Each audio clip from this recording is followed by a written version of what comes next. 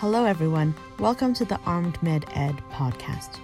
This will be a way for us to connect you with some new ideas in between our sessions. We know that it can be hard to enter into the world of medical education research. And so we want to make sure that you don't feel so lonely in your pursuits. We'll be bringing you a community of scholars who want to share their wisdom with you in this part of our community of practice. So listen up. Hello, everyone, and welcome to another session of the Armed Med Ed Faculty Development Podcast. I'm Jamie Jordan, and I'm here today with Dr. Lainey Yaris and Dr. Wendy Coates. And our topic is going to be responding to peer reviews of your manuscripts. Now, before we dive into the podcast, let's just start off with some introduction. So, Dr. Coates, would you like to introduce yourself? Hi, Jamie. Thanks so much for having me today. This is going to be really fun to talk about all of these great questions. I'm Wendy Coates. I'm a professor of emergency medicine at the David Geffen School of Medicine at UCLA in Los Angeles and affiliated with the Department of Emergency Medicine at Harbor UCLA. And we're so happy to have you. And Dr. Yaris? Thanks, Jamie. I'm also really excited to be here with both of you. I'm Lainey Yaris, the Vice Chair for Faculty Development at Oregon Health and Science University in the Department of Emergency Medicine, and also co-chair of Armed Med Ed along with Wendy. And in terms of editorial work, I'm the Deputy Editor for the Journal of Graduate Medical Education and a Decision Editor for Academic Emergency Medicine and Academic Emergency Medicine Education and Training. All right, so let's dive right in. So, Wendy, why don't you tell us about your process for reading your viewers' comments and managing your emotions? Well, that's a great place to start, Jamie, because I don't know about you, but it always kind of increases my heart rate every time I see there's a decision on your manuscript email coming through.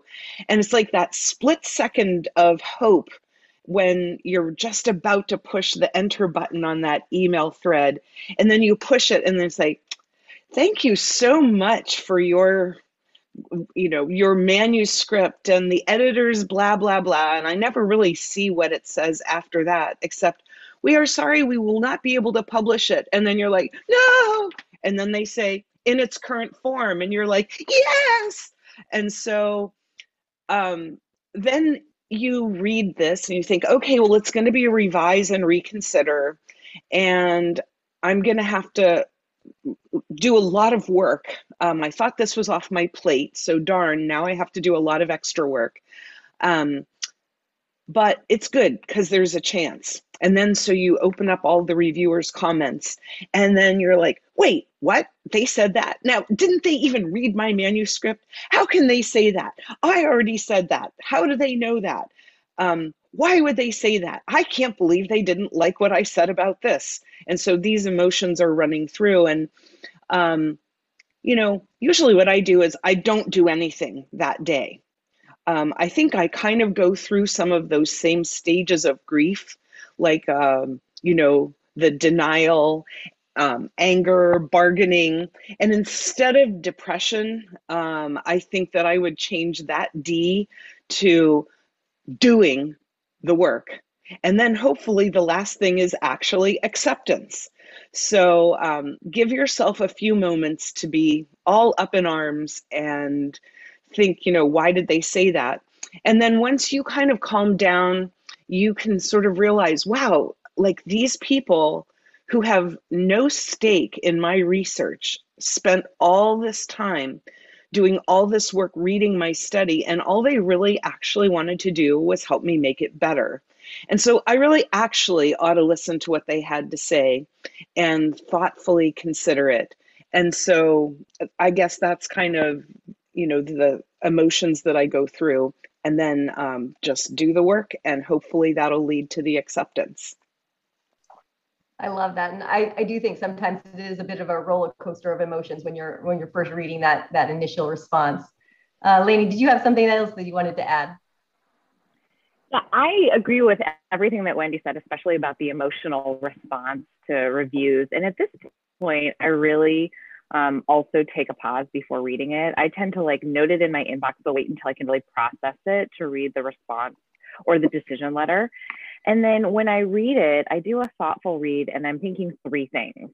The first thing I'm thinking is, what can I learn from these comments? The second thing I'm thinking is, how am I going to respond?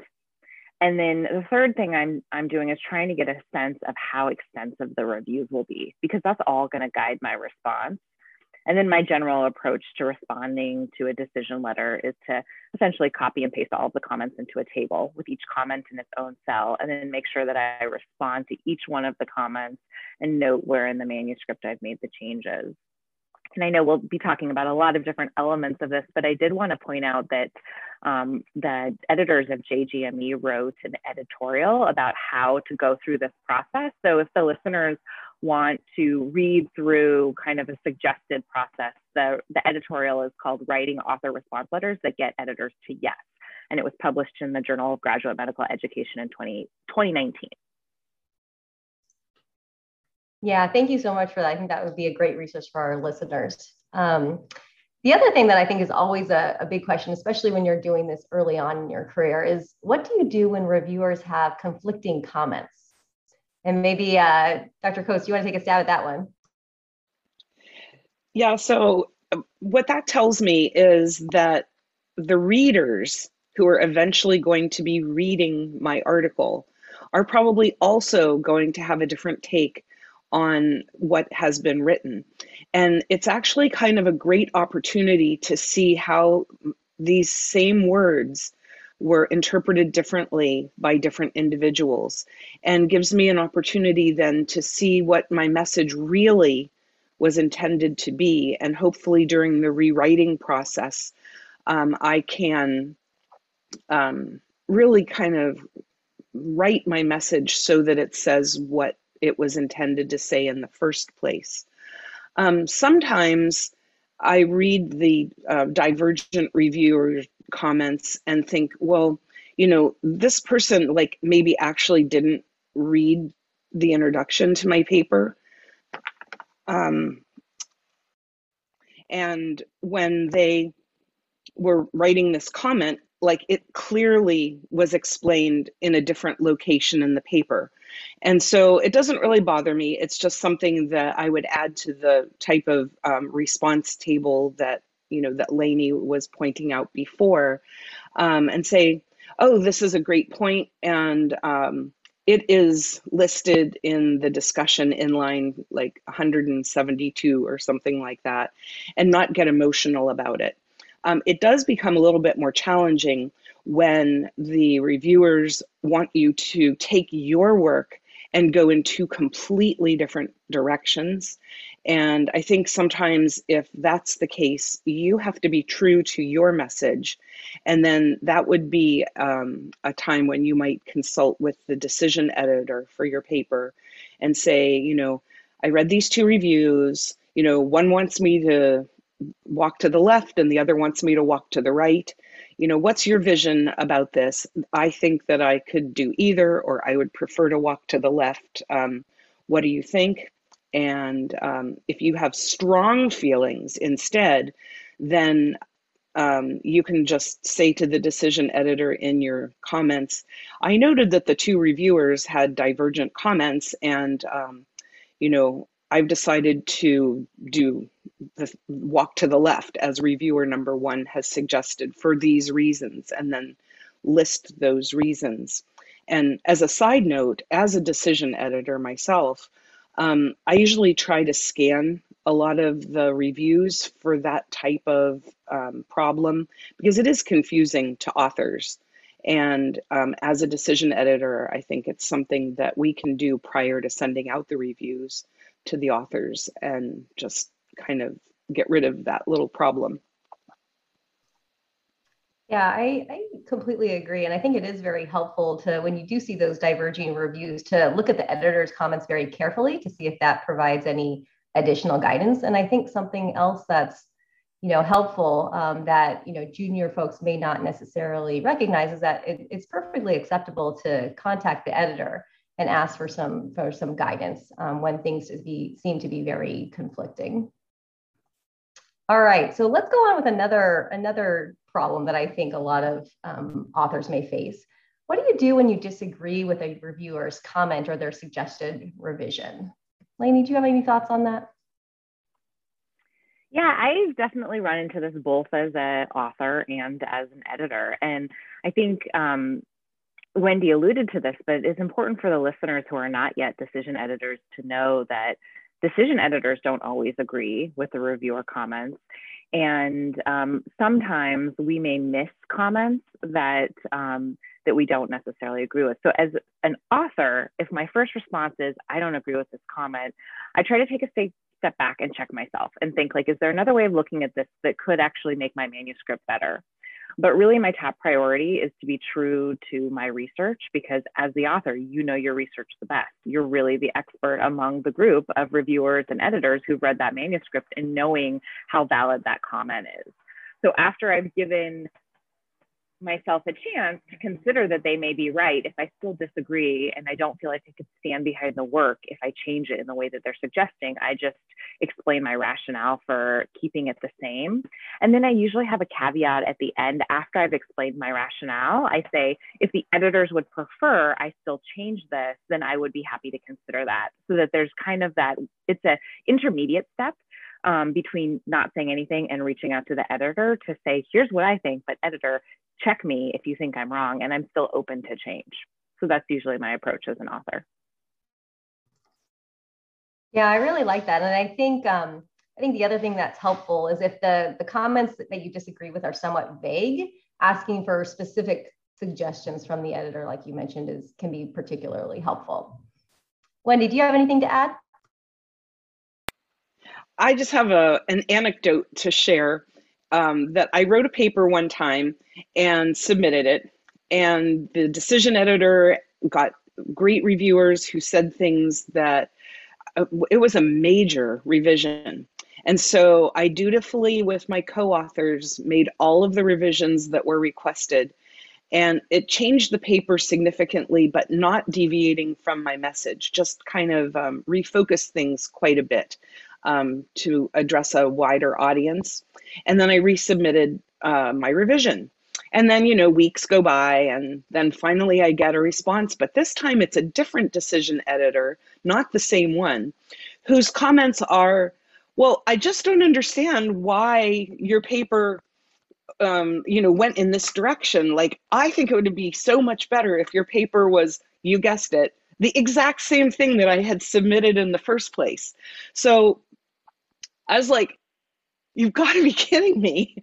So, I took a deep breath, and like I wrote, I didn't revise that paper from that point. I just copied the previous review and said, just wanted to bring this up to you, and I'm looking for your guidance. This is exactly how the paper was. And then I was told to review it or to revise it to this new thing. And now you want me to go back to the original thing. So just tell me what you want and I'll just do it either way. And he actually picked up the phone and called me, which I thought was a great idea, because then it saved about 8 email exchanges. And we just had the greatest laugh over the whole thing. And he goes, listen, just pick one of your versions and resubmit it, and then we'll call it accepted. Oh man, I don't know if I could handle that kind of a roller coaster ride. That sounds really rough. So this is another thing I think that comes up often. We've all experienced rejection, and nobody really likes it. But how do you handle rejection? What do you do afterwards? And maybe we'll kick this off to Wendy first. Well, you're right. Nobody likes rejection in any form. And I think sometimes we feel like manuscripts are our children because, you've been spending so much time on them. And especially for junior authors where you've really thrown everything into it, and it may be your first or second experience, or perhaps your first time as the first author. And you just you're so passionate about your work. And then for someone to say no, it just seems so final. And, it really is kind of an emotional roller coaster at that point. And I think, as Lainey had mentioned earlier, this is not something that you handle on that day. This is something that you have some mindful approach to understanding what is going on. And I think the very first thing is to realize that a lot of good research has a home. And maybe you were on a home tour and you just visited the wrong apartment and it wasn't a good fit. So it has nothing to do that it was a bad apartment. It wasn't a bad paper. You're not a bad tenant. You just need to go find the apartment that fits your lifestyle. And so you can ask some of your colleagues and some of your mentors, hey, I'm really sad this got rejected, but can you help me find a better home for this paper? And so that may happen again and again and again. And I'm kind of a firm believer that every paper that is a quality paper has a home. It's just up to you to find it, which kind of leaves the unspoken thing that if your research was actually really crummy, bad work, then, maybe it taught you something. It taught you how to do a lit review. It taught you how to write an IRB, and you should just chalk it up to it served its purpose and then retire it and give your attention to something that is more worthwhile. Yeah, I really like that analogy of the home search, because sometimes I often feel like trying to submit and get a manuscript accepted is really like trying to find a home for it. And that sort of leads into my next question. I think we've all also experienced the time where you've been shopping your paper around to multiple different apartments or homes and you just can't find one. So Lainey, do you have any suggestions on when to know or when to throw in the towel for your manuscript? Yeah, I think kind of hearkening back to the last question, I think I consider rejection a normal part of the submission process, so much that when I'm getting ready to submit a manuscript, I don't think, okay, I'm going to submit it to this journal. I think, here are the 5 journals I'm going to submit it to, or the 10 journals I'm going to submit it to. I make a rank order list for my journals, and I just anticipate I'm going to do journal number 1, and then if it gets rejected, journal number 2, and I work down my list. And that kind of helps normalize that feeling when we do get the inevitable rejections because it just wasn't the right fit for that journal at that time. So the most organic answer is when you get to the end of the list, it's time to step back and be like, is there a home that I haven't thought about? I do believe that every paper has a home, but recently, actually, Jamie and I had a project that we were working on that we visited many apartments and condos and yurts and campgrounds. And at the end, we felt like we could probably keep searching for a home, but at this point, we're just going to stay where we are and let this paper kind of dissolve into the universe, because the benefits for us of continuing to pursue publication really just weren't worth it. And so I think that it's rare that one of our pieces of work can't find a home. But I do think that there are times that you might make a decision that, I just don't have the passion for this project anymore, or now enough time has passed that I don't feel the same way about it that I once did. I don't necessarily feel strongly about it getting out there. And I think that it's important to give yourself permission to not necessarily give up, but just move on with your scholarly career and accept that some projects have value, even if you don't get them published in a peer-reviewed journal. You learned from them, they informed your next study, you met collaborators that are going to work with you on a new project that you're really passionate about. So there's no hard and fast rule, but I think my answer is really when it feels right, when you no longer have it in you, or your heart's no longer in pursuing publication. It's okay sometimes to just move on. Yeah, thank you. And I do agree with both of you. The idea of being reflective about that whole process and recognizing what the value in the process itself and what you learn from that experience, even if it doesn't eventually lead to publication, I think is still a good one and might take care of some of that bitter taste that is left in your mouth when you eventually decide not to pursue any further action.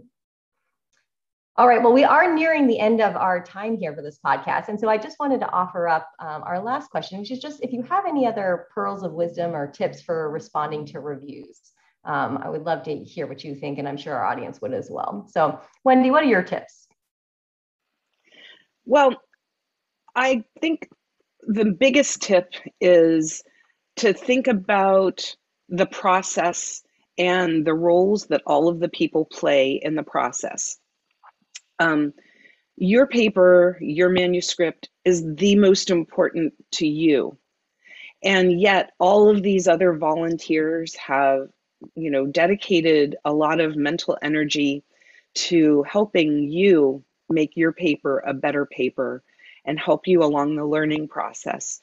And so I think that it would be really important for the listeners to just be appreciative of all of the people who have worked so hard to help make their paper a better paper, and to just kind of take a step back and always take the high road. If you're still in the anger phase of your rejection or your revise and reconsider, then put it on pause for a little while until you can, get to the just do it phase, and then just do it, and hopefully it'll then get accepted. And it never pays to be angry and to say things to people that you don't want to own. And similarly, if you find yourself in the role as a reviewer, it's just such a noble thing to do, to help other people from a fresh perspective. And, it's also important not to be mean when you're like, I can't believe the authors did this. How could they be so stupid? And, those reviews sting when you're the person on the receiving end. And I think as the recipient, you just have to think, wow, this person is having a way worse day than I am getting this message. And again, take the high road and move on. Thank you. And Lainey, any tips from you? I agree with Wendy's comments. And I think just remembering that the decision letter that you're reading does not represent the absolute truth, but it does represent those reviewers and that editor's perception of your work. And even if you totally disagree, or if they miss the mark, which sometimes they do, it's our job as authors to convey things in such a way that the chance for misunderstanding is very low. And so there can always be something that's learned, even if it's, well, I could have done a better job getting my message across, because clearly this reviewer got a very different impression than what I was trying to convey. So reviewers and editors are busy, they're subject to biases, they're fallible just like us. And I think that in general, everyone's trying their best.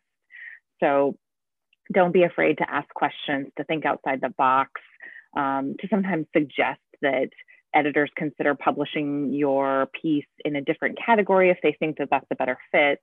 You really never know what an editor might agree to, or what might be available if you don't think outside the box and ask, and that's always okay. So those are my thoughts. Wonderful. Well, thank you guys both so much. It has been truly a pleasure chatting with you today, and we hope to see you again on another episode of these Armed Med Ed Faculty Development Podcasts. Thanks for having us, Jamie. It was a lot of fun. Thank you. Thank you so much for tuning in to this edition of the Armed Med Ed podcast. Thank you to Lainey Yaris, Wendy Coates, and all of the other instructors within the Armed Med Ed circuit for making sure that we're always upping our game in medical education research. And thank you to Scott Holmes for supplying the music. We really enjoyed the tunes.